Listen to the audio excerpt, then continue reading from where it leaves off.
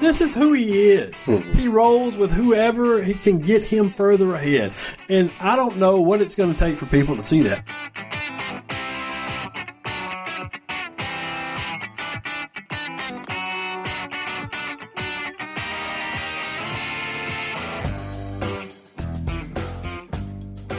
Alrighty, kids. It's another episode.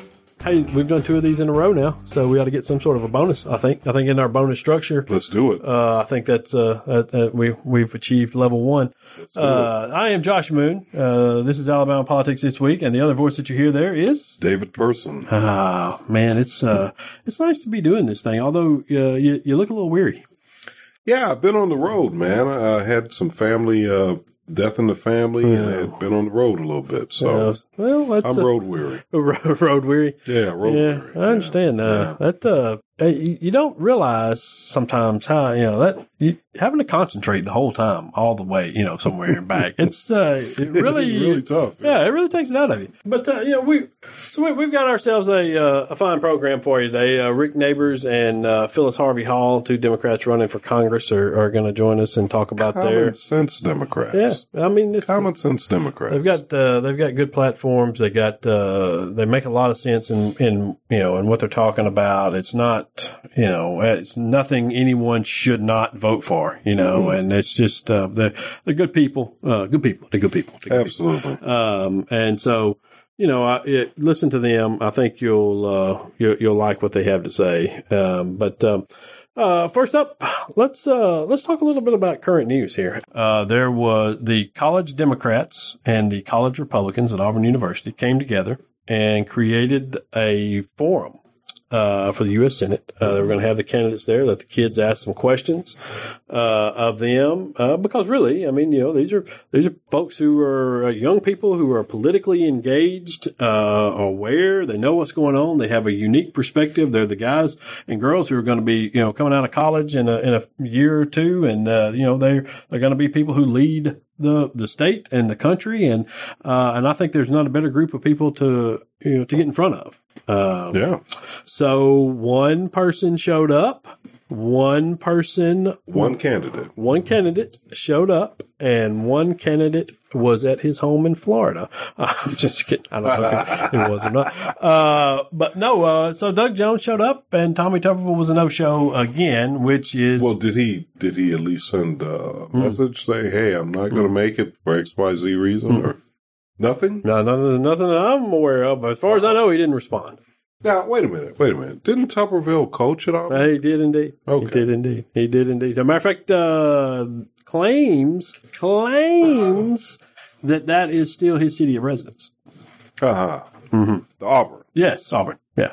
But he wasn't at the forum. He wasn't there. It was too and the far. forum was at Auburn. It was. On the campus of Auburn. How big a town is Auburn? I mean, was it like a 25-mile drive from maybe his house in Auburn to the campus in Auburn or something? I can't imagine it would have been. Not by the address he used on his voting records. It's not. It's very, very close, matter of fact. Very, very close. But Doug Jones, who lives, I think, in Birmingham or something. Mountain Brook, maybe? Mountain Brook, he was able to make it. He did, yeah. The road's connected. Things came together. There's a highway system. There is. Okay. There is. The car had gas. Okay. So he got in it and he drove there. Maybe somebody drove him. I don't know.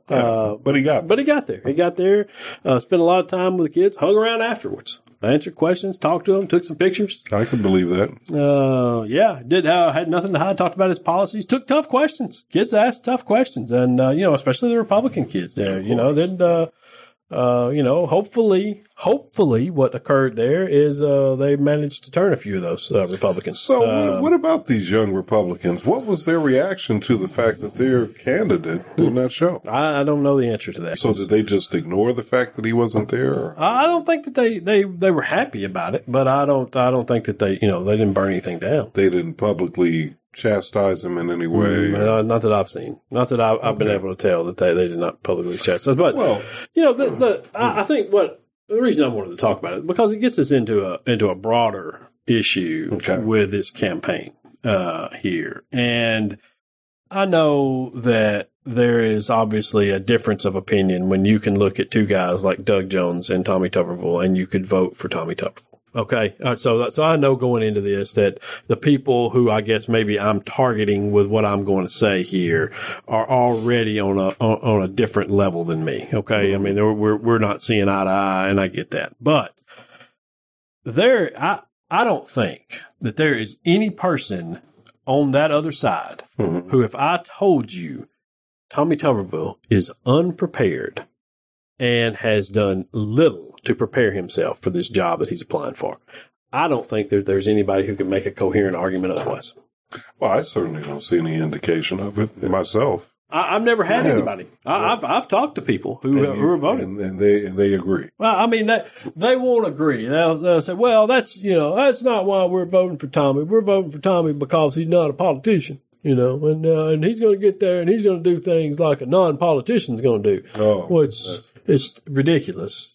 I mean, it's. Well, I think it's ridiculous on its face. First of all, because if you're running for office, that makes you a politician. Yeah, it's. So what are you talking about? He's not a politician. Of course he is. It's an excuse. You know what it is? It's an excuse to be stupid. Yeah, that's what it is. It's an excuse to be dumb. It's a stupid statement on his face. Yeah, but it excuses him from not knowing basic stuff like what the voting rights is. Okay, yeah. And it excuses him from not knowing that there is no banking and finance committee, and that he wants to serve on. It excuses him from understanding the processes and not putting in the time because he is lazy. To do this. And that has been Tuberville's ultimate undoing. And I wrote a column calling him the laziest man in politics. And he lazier than Trump? Oh, he's 100% lazier than Trump. Really? Because what kills you about Tommy is that Tommy has the intelligence, and I don't think he's a bad guy.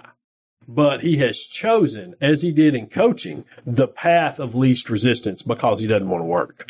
It's the same reason he got the buyout at Auburn, is because he saw what Nick Saban was about to do at Alabama, and he knew that he was going to do some work. I mean, some real work, and it still might not be enough to get him over the hump. And so he went in and told them, my heart's just not in it anymore, guys. Got a hangnail. Yeah, my heart's just not in it, but I'm not going to leave unless you give me the buyout.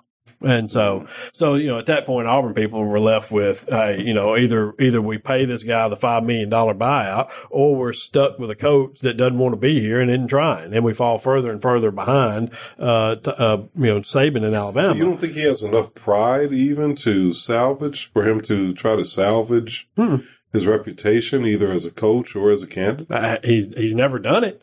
He's never done. I mean, moved on to Texas Tech from there, bailed on recruits at dinner to take a different job when the heat turned up on him there. Did the same thing at Cincinnati, bailed on them when it got it was. So he's shown a consistent tendency to not put in the effort to try to create a winning program, especially when people are making you a millionaire every time you sign a contract. Yeah, he just wants to skate. He wants to do the bare minimum of work and get paid. And he's managed to make a great life for himself now. But this is the same mindset he has with this Senate race at this point, is he's skating by on this. And I mean, and if you compare him, if you just line up what he says and you line up what Doug says about things, about processes, and you listen to Doug Jones talk about the process of this and that and what he's done in the Senate, and it's night and day. But this Josh, this is why Tuberville is the perfect candidate. He is like Trump. Trump has been skating by with these half-assed real estate deals, not paying contractors, being a litigant in multiple cases, not paying his taxes, on and on and on and on. It's a study in irresponsibility under a facade of success.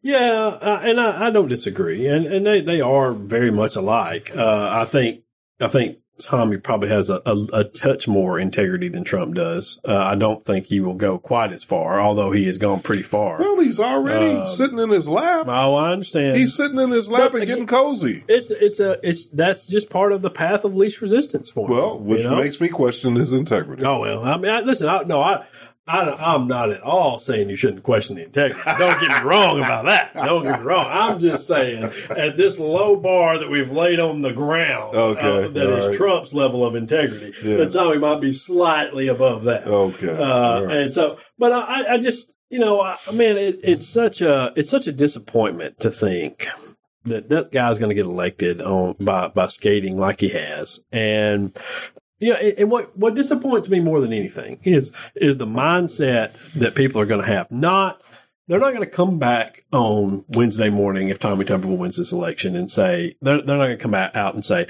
we sent the best man, the most prepared man to Washington, D.C., and he's going to take care of this state. They're going to say, and I've heard it. I've heard them talk about how Doug Jones is going to lose to a bad football coach or an average football coach or an outsider. And that's how the people voting for Tommy Tuberville are presenting Tommy Tuberville. That is downright scary that people really don't see how that's going to have an impact on life in this state. Yeah. You got a pristine example of a senator.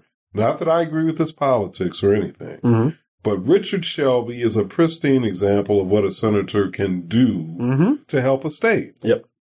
Politics aside, he has delivered for Alabama. He has continued to watch out for Alabama. And I know, it's, I'm a liberal. He's a conservative. He's a Republican, I'm a Democrat, but he still has been a darn good senator. Yeah.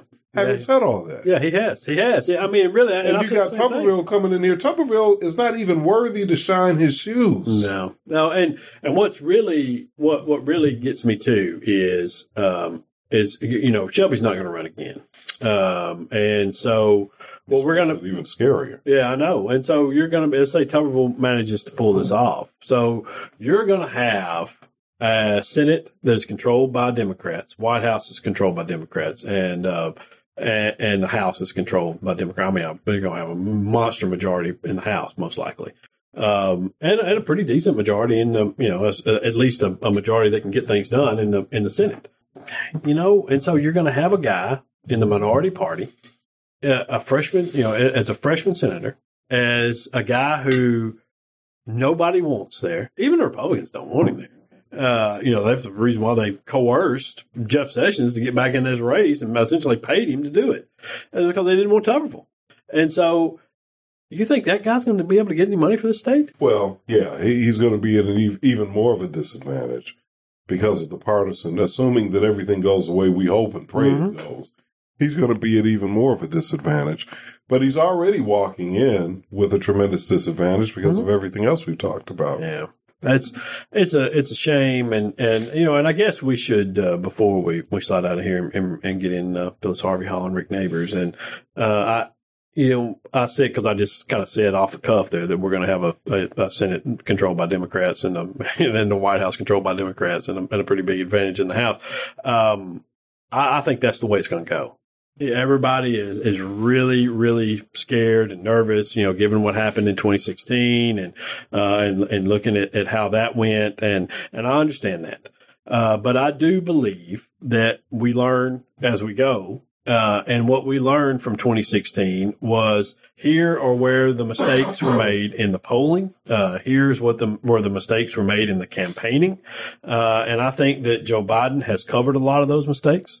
I think Trump has been an unmitigated disaster for 4 years, and he was going to lose COVID or no COVID. And he can say otherwise all he wants to. But and the economy would have probably made it a lot closer, but I don't think he would have won this thing anyway. I think it was an absolute miracle that he won it the first time. And given what's happened over the last 4 years, I think people were always going to pull against him down the stretch in this. And I think that the polling at this point, if you dig down into some of those numbers and you look at what the areas where Hillary Clinton was showing signs of weakness and there was a bunch of red flags going up at this point in time in 2016. They're not there this year. Well, from your lips to God's ears, I don't share your sense of certitude or optimism, mainly because, first of all, I don't believe it's just up to us. I think the Russian interference, foreign interference, is real. Mm-hmm. Our intelligence community says it's real. I think they're right. And I think that is something that is a wild card in all of this. I think voter suppression is real. And it's been manifesting itself in a variety of ways through these bogus robocalls that have been done, telling people in primarily black communities or black cities that if they vote early, that they'll everybody from the dog catcher to child support is going to be coming after them. Mm-hmm. That's a problem. That kind of voter suppression, along with what we've seen in places like Harris County in Texas, mm-hmm. where the governor and AG there are trying to relegate those folks down there to one drop-off point per mm-hmm. county. I mean, that's the kind of stuff we're dealing with. Mm-hmm. So all of this in the aggregate says to me that while I think you're right about the public sentiment, mm-hmm. if it were based on that alone, Trump wouldn't have a chance in hell. Mm-hmm. But because it's not based on that alone, I'm just afraid to say that he's not going to end up being in office. I understand the pessimism. I do. I think this. I think as far as the Russian stuff goes, I think that what we have seen from that is mostly a disinformation campaign that affects people in free will ways, not necessarily in technical ways in terms of manipulating voting machines and that sort of stuff. Oh, that could happen. I'm not putting it aside. It could happen. And I think that when you look back at where the polling was in 2016, it was pretty right. I mean, it was off slightly in a couple of different places that swung the election.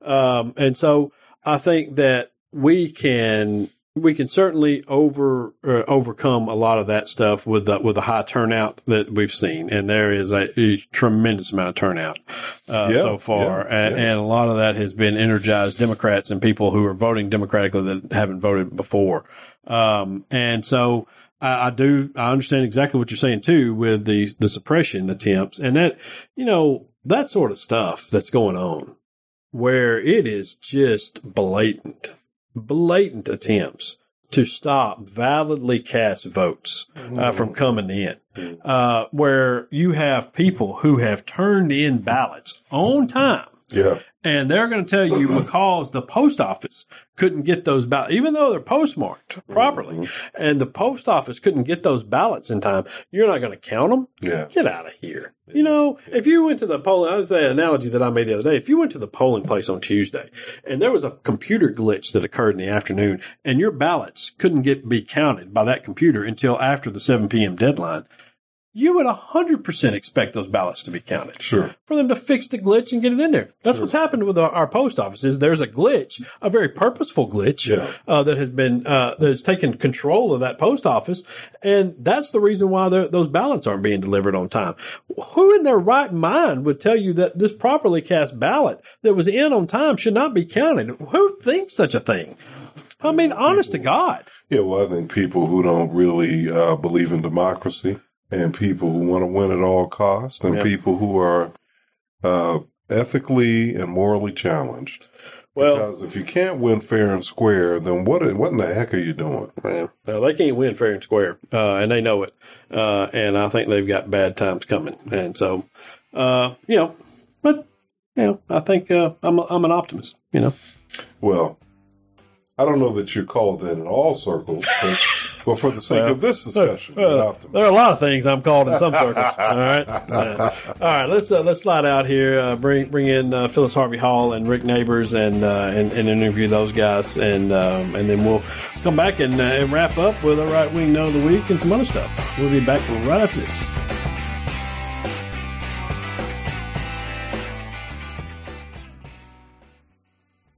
Our government has become so corrupt that it no longer represents the people. You take Ederholt, 98% of his funds come from wealthy corporations. It doesn't come from the people. Our current representative, number one, does not live here. His kids do not go to school here. He does not support our veterans' hospitals. He has voted against equality for minorities, for women. He's voted against increasing your ability to earn more with your labor. When you go to the ballot box, focus on your neighbor, your neighborhood, schools, health care, living wages, drinking water, bridges, and our roads. You want to hope and you want to dream that your tomorrow will be better than today. It can be, but you have to do your part. You have to vote. And if you do that, we will change our future. These companies provide the campaign funds to these career politicians so that they will work for them and not the people they are elected to represent. And that is quite wrong. My name is Rick Neighbors, and I approve of this message. All righty, welcome back in. Joining us now, we're happy to have one of the Democrats running for Congress from the state of Alabama. Phyllis Harvey Hall is running for the 2nd Congressional District seat down there against Barry Moore, who should technically be in prison. Phyllis Harvey Hall is. I've been through. Well, first of all, welcome to the podcast, Ms. Hall. Thank you very much. It's a privilege to be speaking with you. Well, we appreciate you saying that. I don't know if that's necessarily true, but it's listen. I've gone through through your website and listened to some of your interviews and some of the things that that you stand for, and I gotta say it's really we got to get more of this from the Democratic Party in the state. We got to get more folks like you out in these races because what you bring here is a viewpoint that I think no matter which side of the aisle you're on, people can get behind it and agree. I mean, who is not for better public education to lift people out of poverty and to give them opportunities? Who is not for more rural development and rural broadband and those sorts of things? That and better veterans care as well. And to me, I think that what you are doing here is very, very important to the state, and I think you should have a decent enough shot. And I just I would like for you to kind of tell people what you're hoping to do in Congress and why they should vote for you. Okay, as you stated, you've been thoroughly reviewed. My platform, which you've reviewed, is based upon helping everyday average people to have a good quality of life, because at the end of the day, when the curtains close on us, all we need to know is that we've lived a good life and that our family, our posterity will have an even better life.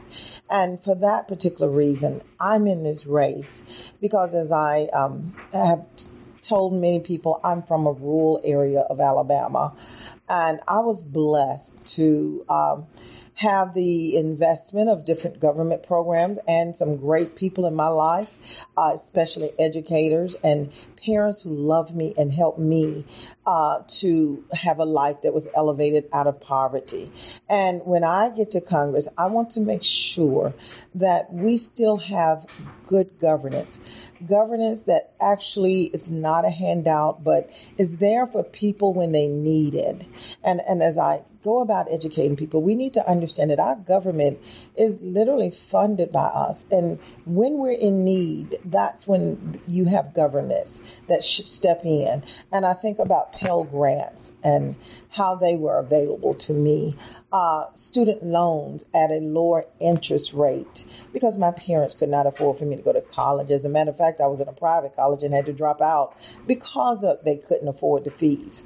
So I ended up at Alabama State University because it was more cost efficient for me to attend there at the institution. And we need to make certain that people have a shot, that we have lower interest loans, lower student interest loans, that people can have Pell Grants to help so that our youth won't be saddled with debt for the rest of their lives. And then as we were talking about veterans, I'm not a veteran, but I have a brother who was one of the first in the Gulf War. And I've looked at the effect of that upon his life and the mental problems he suffered and even some of the physical ones that he doesn't want to deal with. And we need to make certain that we're giving a whole lot more than just, we thank you for your service. And I am always grateful for the attention that we've seen, that the spotlight, whether it was great. or not, but it was needed to be put upon the lack of efficiency in our veterans facility here. And we still need to make improvement. And when we think of the number of homeless veterans, I was talking to someone just yesterday about a program here that I think some of the Browners do about trying to help veterans who are homeless and suffering from mental illness to make certain that they give them a place to stay and give them what they call a cot and 3 hot. And that's near and dear to my heart because veterans actually put themselves in a place where they are willing to make the ultimate sacrifice for all of our freedoms. So I want to make certain that we have a streamlined efficiency. And as I tell people, even though people don't like to say Democrats are mindful of efficiency of funding, as someone who grew up poor and had to learn to manage and worked as a school teacher and part of the budgeting process for schools, I'm very mindful and cognizant of how money is spent. And I like to make certain it gets to where it is actually needed, which is at the ground level, actually in the hands of the people who are working and average who need it. So I would like to make certain that we keep the focus on veterans care, mental health services, and when they leave, every veteran that I've talked to says that there needs to be more and a longer process of transitioning out to normal life. So that's a part. Education, you've seen so much of what I want to do with that is actually get a funding through a grant called initiative for Excel because Alabama needs it terribly. We see a lot of problems in Alabama that could be solved just by a high quality 21st century education. And then when we talk about our elderly and Social Security, make sure that that's solvent. And rural development, as I've traveled our district, I am in Eufaula, I'm down in Covington County in Andalusia, which there is starting to be growth. And when you're in Union Springs, a historic city that needs so much reinvestment into those communities. And I think I've touched on most of my platform, but if you're looking for more, I want to give you a chance to speak and ask me, but I'm passionate about making sure that our lives are better. Yeah, I don't. It's hard for me to imagine that there is anyone who would listen to what you've said and find any disagreement with that. I mean, anybody who's been to Union Springs or in our rural areas in that neck of the woods down there in the 2nd district, you know what the issues are. You can look around and see that we have a huge issue down there with a lack of broadband, with a lack of services that are there that and then you have something like COVID come along and it exposes the haves and have-nots to a degree now where you're at this point jeopardizing a generation of children down there and leaving them behind because of a simple technology gap that we've identified for years and have yet to do anything about. And I agree with you. We are starting to see that there's more thanks to the USDA and some of the money from the federal government for this pandemic. And our governor has said that there's been more money allocated, and we need to make certain that we are going to stop talking about it and utilize these funding. And you have.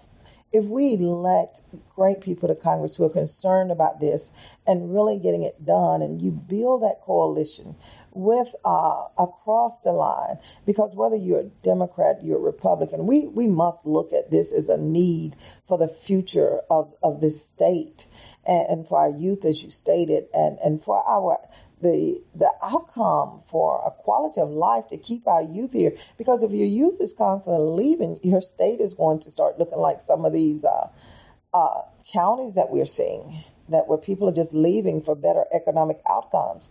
So we want to keep our brightest here so that we can actually have them contributing to our economic investment and to improve life for us. And we need them here. And as you stated, the broadband, and that's more than having a school bus parked at a spot. It should be just a part of economic development that we really do this, and economic justice that we get this done. Yes. Right. Without question.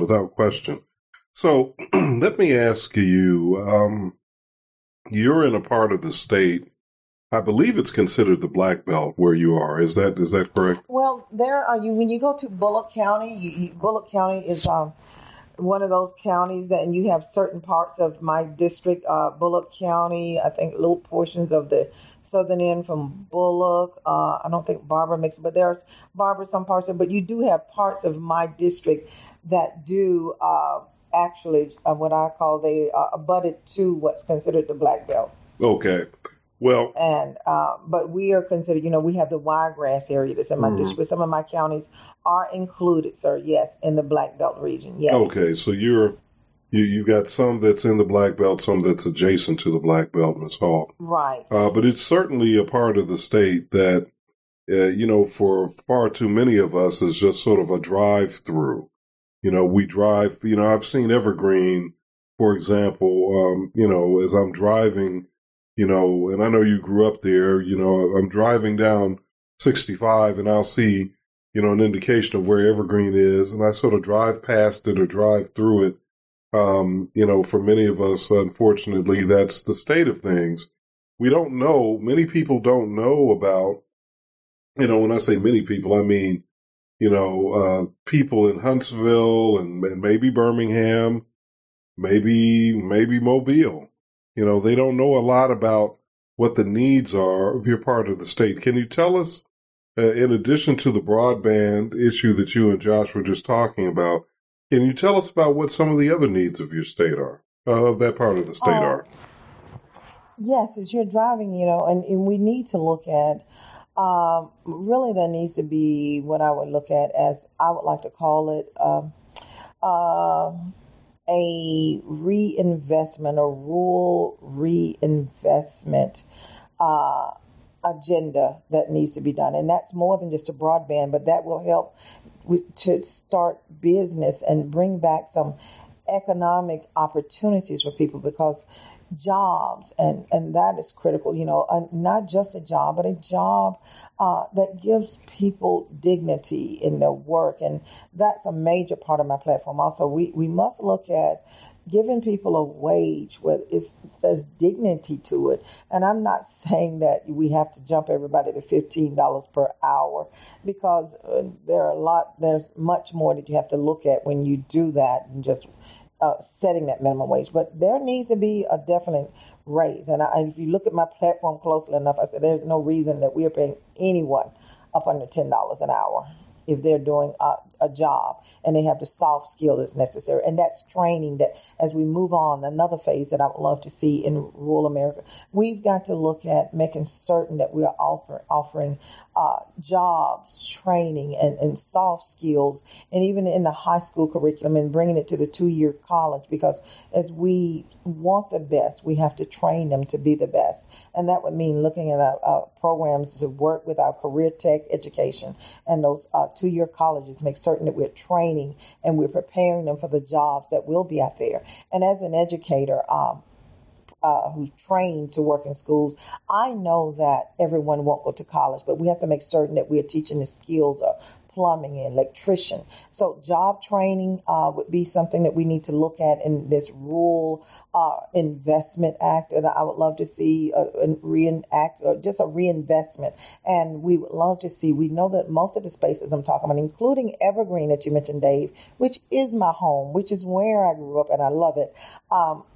There was manufacturing jobs there. And in Monroeville, which is outside of my area, but there were so many manufacturing jobs that were there, textile and all the drapery plants that were there that my mother worked in. So we need to make certain that we're looking at what jobs can come back in those old vacant buildings. And we know that it won't be the same jobs, but as we look at creating more renewable energy sources, as we look at starting accelerators and building more small businesses in these towns, because I don't think that they will have the economic pool at this point to just draw in the big companies.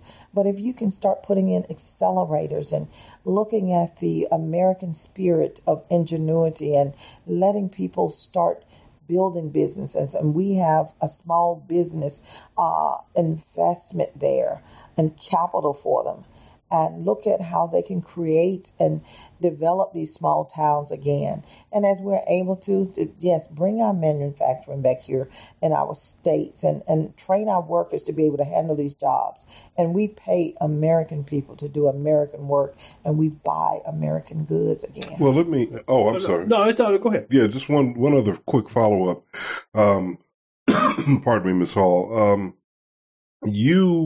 As I listen to you talk, I have to echo what Josh said earlier. There's nothing offensive about your platform. I mean, there's nothing controversial. There's nothing divisive.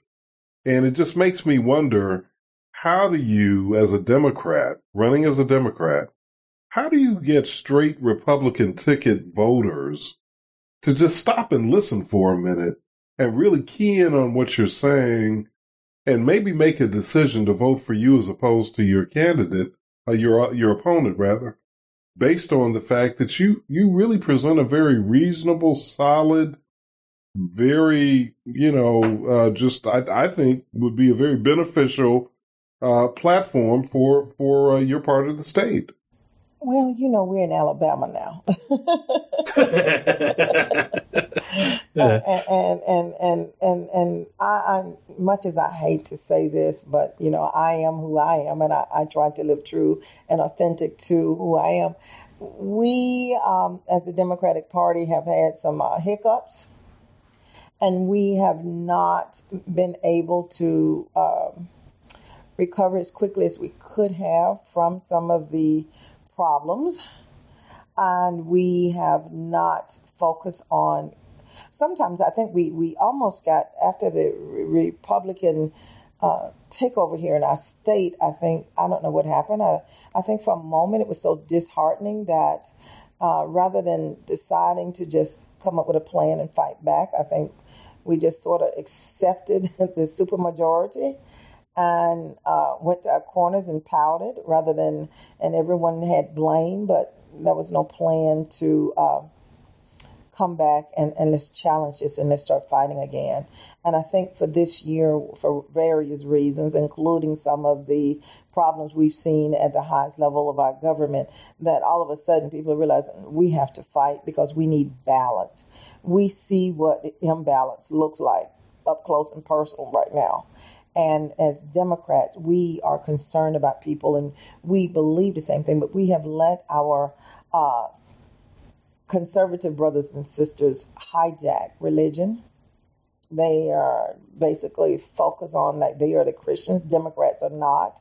And when I'm out talking to people, Dave, I stop them. I'm often asked, what are you? Are you a Democrat or Republican? And that has happened. It happened in Enterprise, and I think it's on my Facebook page.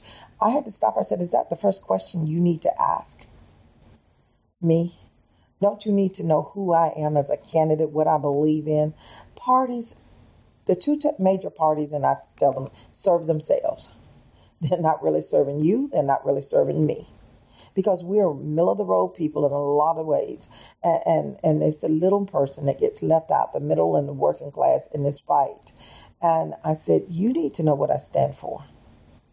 And you come down to two things, and I call them out. I don't let them brush them up under the water. I said, you want to know where I stand on two major issues.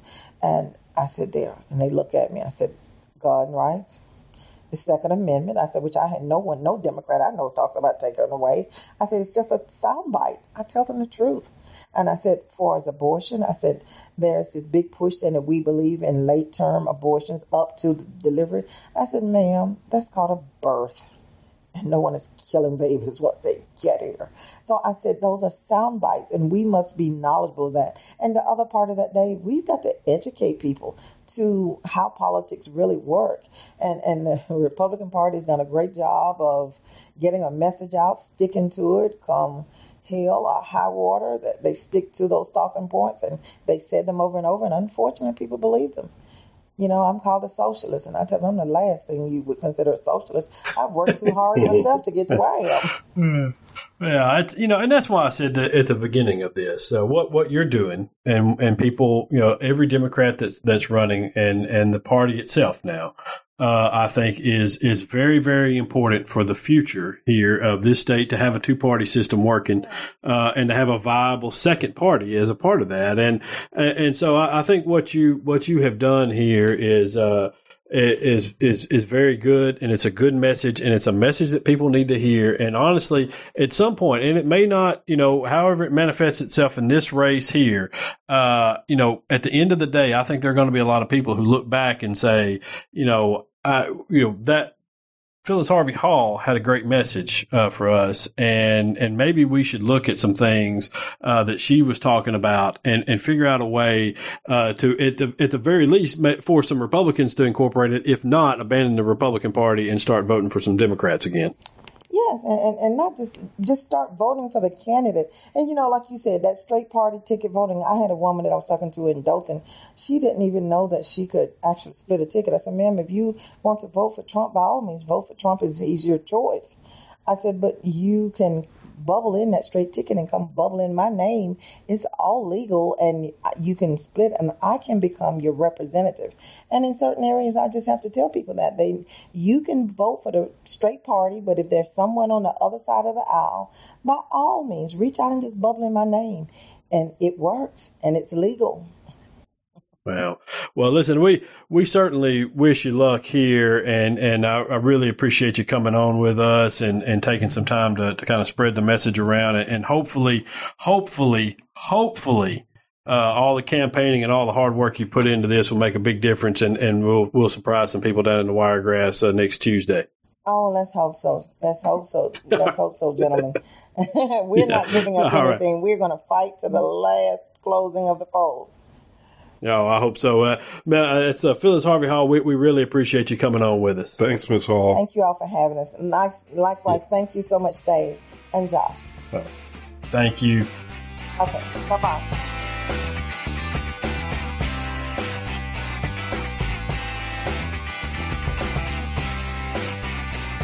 All righty, welcome back to Alabama Politics This Week. We are now joined by another of the Democratic candidates for Congress, running in District 4, Rick Neighbors, who is running against, I think I said Phyllis Harvey Hall was running against a guy who ought to be in prison, and Rick Neighbors is running against a guy that nobody ever sees anymore. We got to put him on a milk carton in Robert Adderholt.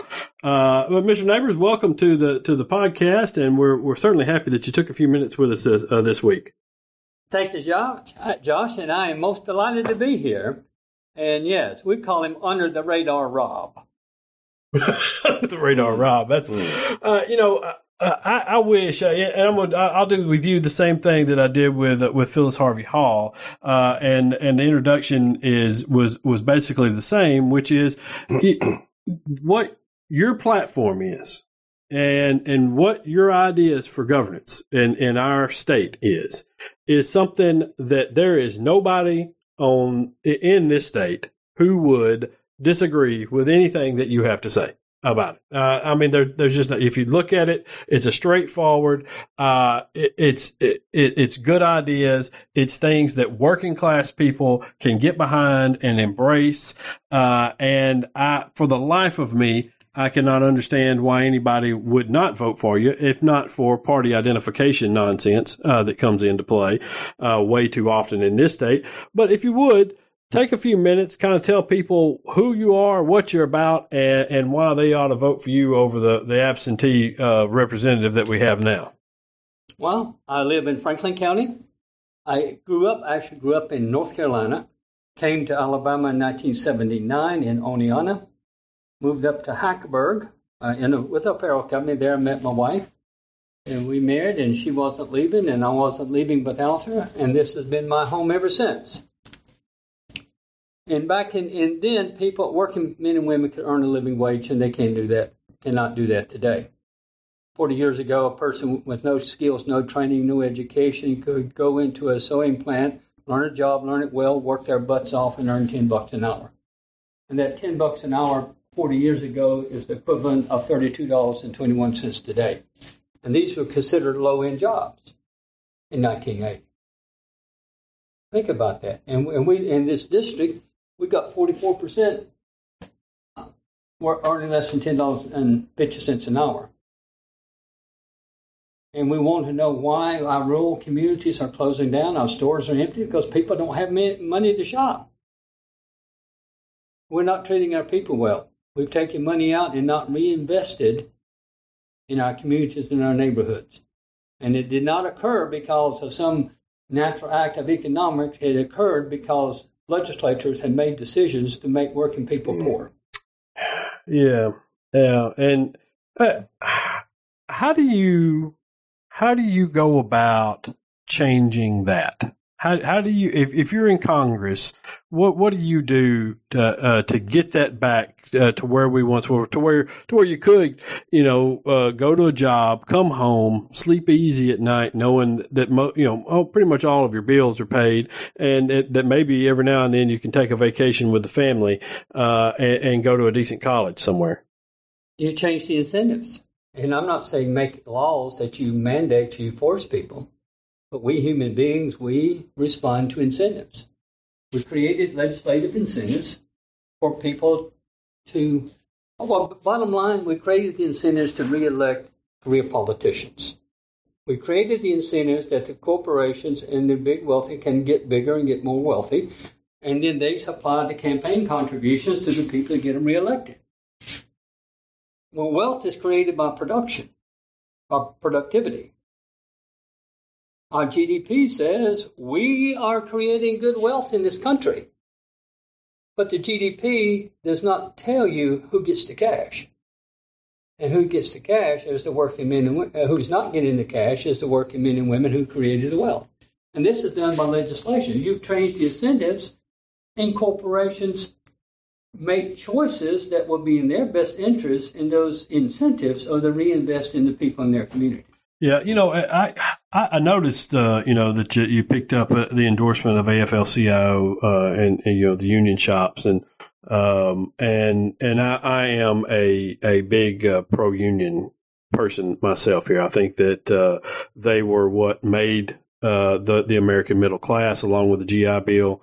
I believe that the unions are a pathway back to prosperity for a middle class, and I wonder what your thoughts are on that. Labor is the foundation of our community. Labor is the foundation. Wealth comes from labor. Production, we produce stuff with labor, with products. The unions themselves were they're at the max. Was 34-35% of the working population. Yet, their efforts had such an influence on the people who were non-union. We have the health care that people were making. Minimum wages come through the efforts of the labor union. But they didn't make that. They demanded they be treated fairly and equitably. But they did not get that through one meeting or one meeting. But they stood together and they says, no, we want to be treated with dignity. We should be treated with dignity. And it's our right as a human being to be treated with dignity and to be paid a fair wage. Now, it helped that we had, after that, FDR in his administration certainly was a great proponent of labor and supported the efforts of labor. Because we human beings, we're greedy. We're greedy. Well, yeah, I'll take a little bit, and you can do with a little less. So we have to have some mechanism, some conversation, so that there can be some equity in the distribution of what we create. And then, and again, go back, you do that to incentives. But not only did labor set the standards of this nation, they created the working standards for working men and women all over the world as the world adopted what the labor had did in this country. The world owes a tribute to those early leaders of our labor movement. Hey, Rick, this is David Person, Josh's co-host. As I listen to you talk about unions and labor, it occurs to me that while I am 100% with you on all of that, a lot of people in our state have been conditioned to think that unions are evil, that they're a bad thing, and that when you say union, the next word out of your mouth is probably going to be socialist, communist, or something like that. How do you make that case in a state where people are predisposed to think of unions as evil entities? Who are union members? They are our neighbors. Workers. Yeah. Mm-hmm. They're our neighbors. They live in our community. People that go to barbecues together when we could go to barbecues, or went to church with you when we were going to church. So that's the case that you've made, and you're saying that people respond positively to that? When we choose to have a conversation. And see, that's the point. We're not having conversations now. You're a Republican or you're a Democrat. And, hey, I know what you are. I've never met you, never looked at you, never read a thing about you. But because of your affiliation, I know who you are. And it goes on both sides. We quit having conversations. And it's very easy to dislike or hate something if you don't know anything about it. True. Yeah. Have you found that to be, particularly frustrating in trying to get a foothold in a race that, honestly, if we're talking about Robert Aderholt here, you point to something that he's done. And I think most people would have a hard time. First of all, most people would have a hard time just identifying him. And secondly, they would have a particularly hard time, telling you anything he's done. Has he sponsored any legislation at this point? He sponsors some. He's been there 24 years. Look, the guy doesn't even live here. He lives in Arlington, Virginia. He does own a piece of property in Haleyville that he has a birthday party once a year. He doesn't live here. I was down in Haleyville this past Saturday going around asking people, do you know Robert Aderholt? Most people said, no. Well, I kind of think so. Isn't he a congressman or something? I talked to one gentleman. He said, yeah, we went to school together, but he doesn't live here. He recently made a statement that he's running for re-election because he loves Alabama and wants to make it better. Well, I say, if you want to make it better, Rob, what have you done in the last 24 years? You voted a deciding vote that gutted 8,000 jobs in DeKalb County. How's that loving the people in the 4th District living Alabama? How's it making it better? What vote was that for that cut the 8,000 jobs? The CAFTA, Central American Free Trade Agreement, that was passed in 2005. Oh. The vote was 216 for, 215 against. One vote remaining, keeping in mind George W. Bush was ready to sign it into law. It had already passed the Senate. It was in the House. It was after midnight, in the middle of the night. There was one vote left. Aderholt voted for it. It passed the House 217 to 215. If he voted against it, it would have tied 216 and would not have passed. And it's very unusual that a representative gets to decide on that one vote alone the fate of a bill, much less the fate of his district. But that fell to Robert Aderholt, and he failed miserably. So, Rick, let me ask you, you're basically saying that Aderholt is a fraud. If he is indeed a fraud, you're saying he doesn't live in the state. You're saying that, he basically spends all of his time in suburban D.C., that he doesn't really spend any time in Alabama. You're saying that he's not voting in a way that is in keeping with the needs of the state. So you're saying he's basically a fraud. How do you think he's being reelected? Because he may be a fraud, but he's also got he's been in Congress for a good little minute here. How do you think he's pulling this up? When you make people poor, this district has a poverty rate that has risen 54% since 2000 in this district. The rate of increase is 54%. When people are poor and they're having to work and they can't make it, they don't have time to look up.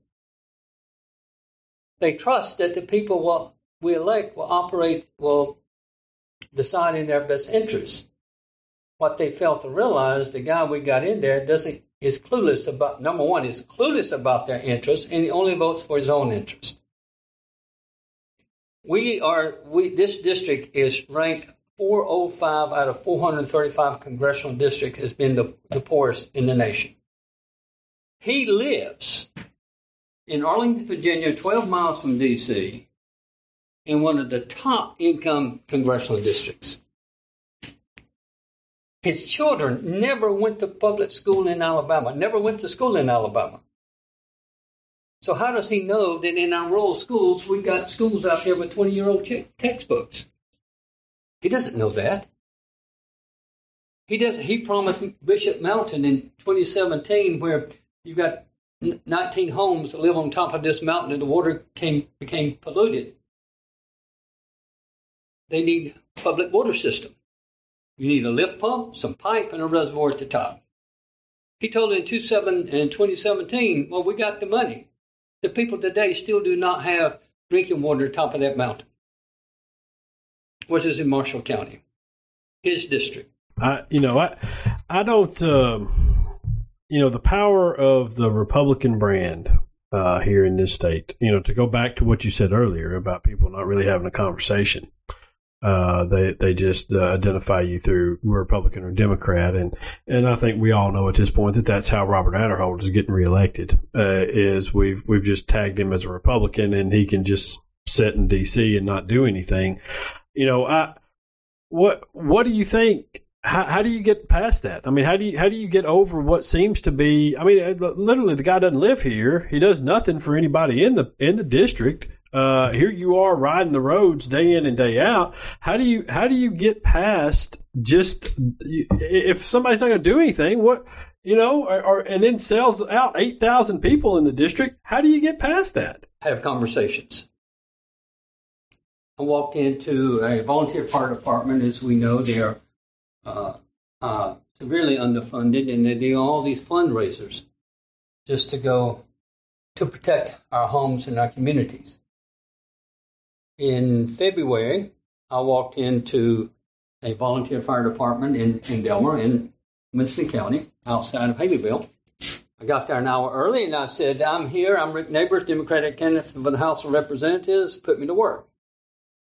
I said, what do you mean? Yeah. I said, I'm come to work. What do you want me to do? And I said, okay. He said, you're in Trump territory, don't you? I said, well, I'm not running against Trump. So they put me to work cutting fish, and I cut fish for 2 hours. And they were frying up this fish and selling their plates. And during that 2 hours, we had conversations and found out we didn't disagree on much of anything. We have to take time to have conversations. Yeah. Well, I think that that what you've done, what Phyllis Harvey Hall has done in South Alabama is very, very important here. We've got to put people on the ballot that will get out and have those conversations and get around and talk to people and let them know that there are options out there that fall outside of what they would normally align themselves with, and that there are some people out there like yourself who have ideas that they would not disagree with for the most part. And, I don't, whatever the outcome may be on Tuesday, or however far thereafter we have to go, I still think that what you've done here is vitally important, and the conversations that you've had will make a difference in the years to come, and I hope you feel that way as well. We have tried to be neighbors helping neighbors. Ultimately, it comes down to your neighborhood, comes down to your family, comes down to people in your community. You take care of the neighborhood. The neighborhood takes care of the community. The community takes care of the city or the county, and the county takes care of the state, and the state takes care of the nation. If we want to build a foundation, if we want to create economic growth, if we want to create a world where we can aspire for a better tomorrow, it has to take place at that neighborhood level. It has to take place at the community level. It will not take place in Montgomery. It will not take place in Washington. And this tragedy of George Floyd incident is a case in point that a tragedy occurred in a neighborhood. People spoke up against that, and their voice got loud enough that the House of Representatives started having hearings on that. The Senate began hearings, and the President administration began conversations about that. Why? Because the people got loud enough they could be heard. And fortunately, it took a tragedy for that to happen.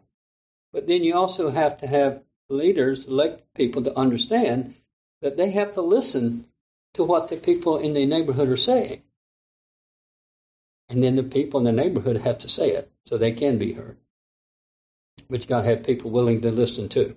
Yeah, and I hope that we're trending in that direction. I got to say, but listen, Mr. Neighbors, we really appreciate you coming on and spending some time with us and sharing what is a message that I think a lot of people need to hear. And man, I hope that it has taken root and that we can pull this thing off on Tuesday there and get a guy out of there that's not serving his community and his district and get somebody in there and yourself who I know would care and would do a lot of good things for this district. But we really appreciate you coming on this week with us and taking some time. Yeah, thanks, Rick. We appreciate you, man.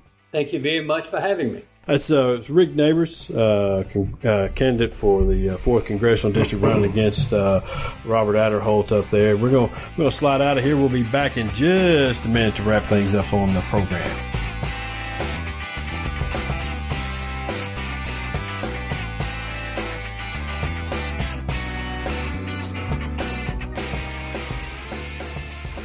That was a good discussion with Phyllis Harvey Hall and Rick Neighbors. They got good platforms. Two good candidates. I mean, just common sense Democrats that seem to be very in tune with their areas of the country or of the state. You know, they care. Yeah, and who seem to be speaking to the values and the issues of their congressional districts. It's just it's a shame that we're really, especially up in the 4th district there with Adderholt. I have no idea how that guy continues to get elected and why anybody votes for him or likes him. Well, I like his ties. I do. I see Adderholt in commercials or at events, and I think, that's a nice tie he's wearing. Maybe that's how he's pulling it off. I don't know. Maybe he's on a tie platform. Yeah, quality ties for everybody. It's a tie thing. Yeah, that's but you know, Barry Moore is one of the dumber individuals I've ever met. But I mean, you know, he was a likable enough guy. You know, he's a folksy, nonsense guy. I mean, made a ton of money. He ought to be in jail. He came within an eyelash. How the jury didn't convict him, I'll never understand, because he pretty blatantly did what they let him off for doing. But I assume that what the problem was, as a matter of fact, I don't assume the jury said it was that they felt the sentence for him would have been too harsh for what he allegedly did, which was lie. And so, you know, it's but you know, you got a good candidate in Phyllis Harvey Hall, good candidate in Rick Neighbors, and you know, and I wish him well, and I hope that that some things don't go as the way the polling would suggest, and that you get those guys in there. I fear that I am that won't be the case, but you know, stranger things have happened, I suppose. Speaking of poor candidates, though. And poor, even more poor or worse elected officials. All right, it's time for the right wing note of the week, and this week is our old pal Steve Marshall, who is the Attorney General for the state of Alabama, and really, I believe, probably the most dangerous politician in Alabama. And you say that because he comes across as a presentable guy, you know, as a guy that is fairly well spoken, you know, not necessarily a politician's shine, which sometimes works for people, you know, that you don't have that sort of shine like the Merrill shine, you know, where you come across almost too much of a politician, you know. But you know, Steve Marshall can still stand up in front of people and talk and be believable, I guess, but has proven time and time again to be willing to do almost anything to advance his career. So what's an example of that? Well, I can give you two big ones. One is taking the appointment for Attorney General. In several, I believe we reported and others have reported, and APR, is when I say we, I mean APR, and some others have reported as well that he took the appointment as Attorney General from Robert Bentley under the understanding that he would immediately start investigating the guys who were investigating Robert Bentley. So he did that. Then in addition to that, then in the last election when things were looking rough for him, he took $750,000 and PAC-to-PAC transfer money, which should have been illegal in this state, and which the Ethics Commission has since said is illegal in this state when Democrats tried to do it. That's the sort of guy that you got to keep your eye on because they are so egotistical and so selfish and greedy that they would do anything, and Steve Marshall is in that group, and but that is not necessarily the reason why he is this week's right wing nut of the week. That's just general corruption. Yeah, that's just general. Yeah. It's just general every day. Yeah. But so this week there was a hearing in Congress. I guess not technically in Congress; they were all on Zoom calls with the heads of tech companies, and what the Republicans are essentially upset about here is that these tech companies have censored and chose a week or two back to begin censoring that ridiculous New York Post story about Hunter Biden. That's what they're really upset about. That's what this whole thing is about, is that Twitter and some others have chosen to remove that story, not allow it to be posted, and in some cases put up warnings with that story because it was so fundamentally flawed. And I'll tell you how fundamentally flawed it was. Yeah. Fox News wouldn't run it. It was presented to Fox first, and they passed because it was so flawed. And the New York Post ran with it anyway.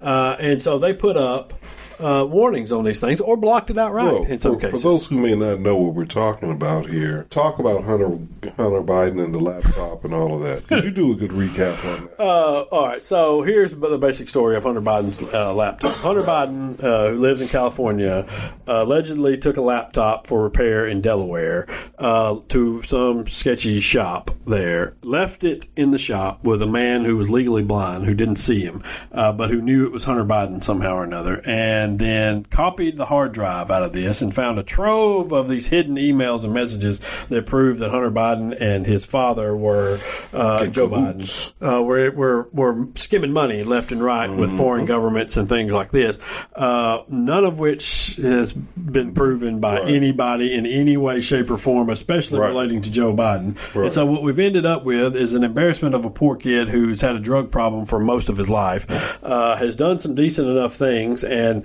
I mean, let's be, the other thing here is the hypocrisy of Republicans at this point talking about nepotism. When the handbag creator's daughter, Ivanka is rolling around at the UN. Ivanka, her husband. Yeah. the guy that solved the Middle East peace issues. Yes. Floating all around with complete access to the White House and top secret stuff and whatever else. Even though they couldn't get security clearance. Right. And then they're still working in the private sector, making millions of dollars based on the access, apparently, that they've got. Yeah, and also took millions and millions of dollars from China over these new patents that they were able to secure. That's right. Just spare me, okay?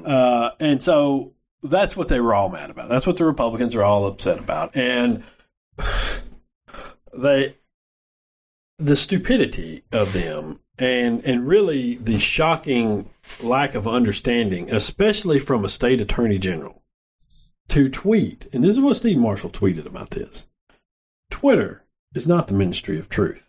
It should concern us all when a platform that holds such tremendous power over information uses that power in contradiction of the principles of free speech and freedom of the press. It is time to change. That's not how any of that works. Right. That first of all, Twitter is a voluntary, is a voluntary organization. Newspapers don't have to put their stuff on Twitter. Twitter doesn't have to put their stuff up. They can block anybody they choose to block. Yeah. And that's not how any of that works. Well, they have the same ability to exercise editorial control that any media outlet does. Yes. Yeah, so I mean, this same sort of thing has been put out, has been debunked by so many organizations at this point. Yeah. And Josh, I mean, please, you've got a Republican White House, a Republican Congress, both houses. You got a conservative Supreme Court. You got a federal judiciary that is top heavy with conservative Republicans. You got Republican Attorney General, U.S. attorneys all over the country. And you all couldn't prosecute based on this dubious story. That makes it even more dubious. It's really, what makes it work is, as I know what he's doing, and he of course then started writing essays and all this other nonsense because people made fun of him on Twitter and he thought that was attention that he liked. And so Steve Marshall started writing an essay for some other nonsense about how we need to reform.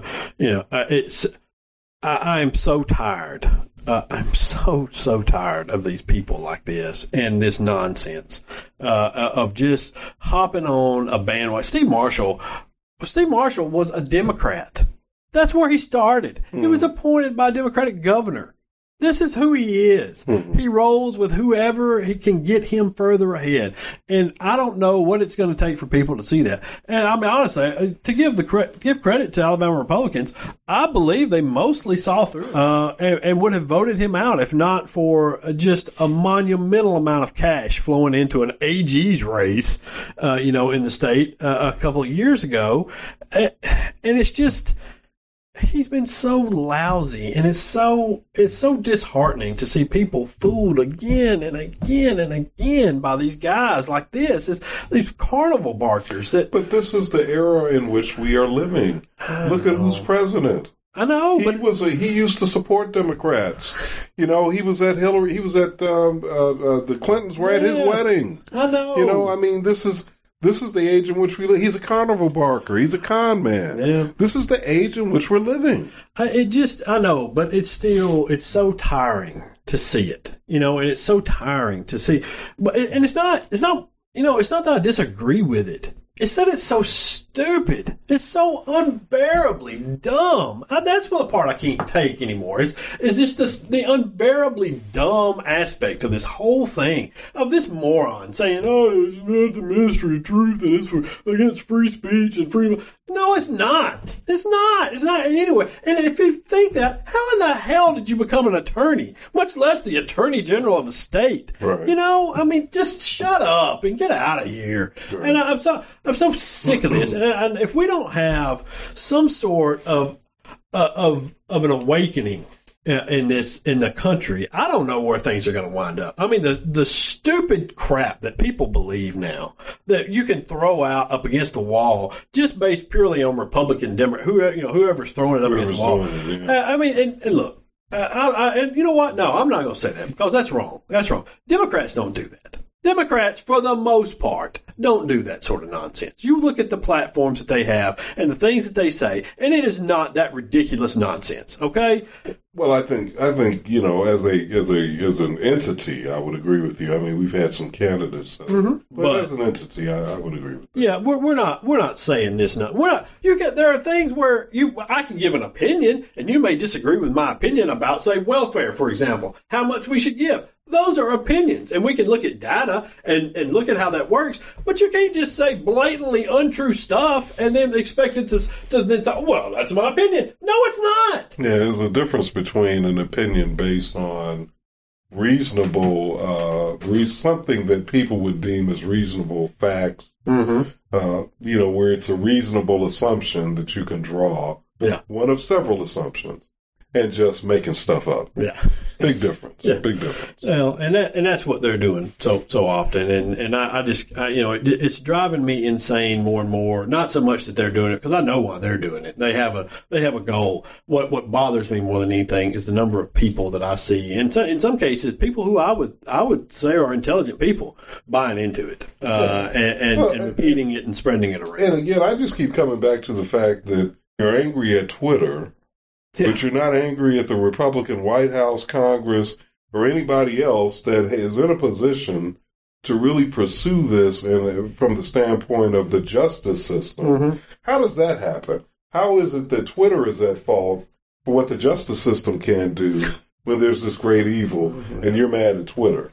And this supposedly great evil. I mean, it just doesn't even, it's not logical. No, it doesn't make any sense. It's not logical. But what they want and what they see here is the problem. The reason they're so angry is they see their last hope for spreading BS fading in the distance. Right. And that's what if Twitter and Facebook begin, requiring that things at least have a modicum of truth to them before they are posted and spread around, then God help the Republican Party. Well, then just go back to the Drudge Report, or Drudge is bailed on them at this point. But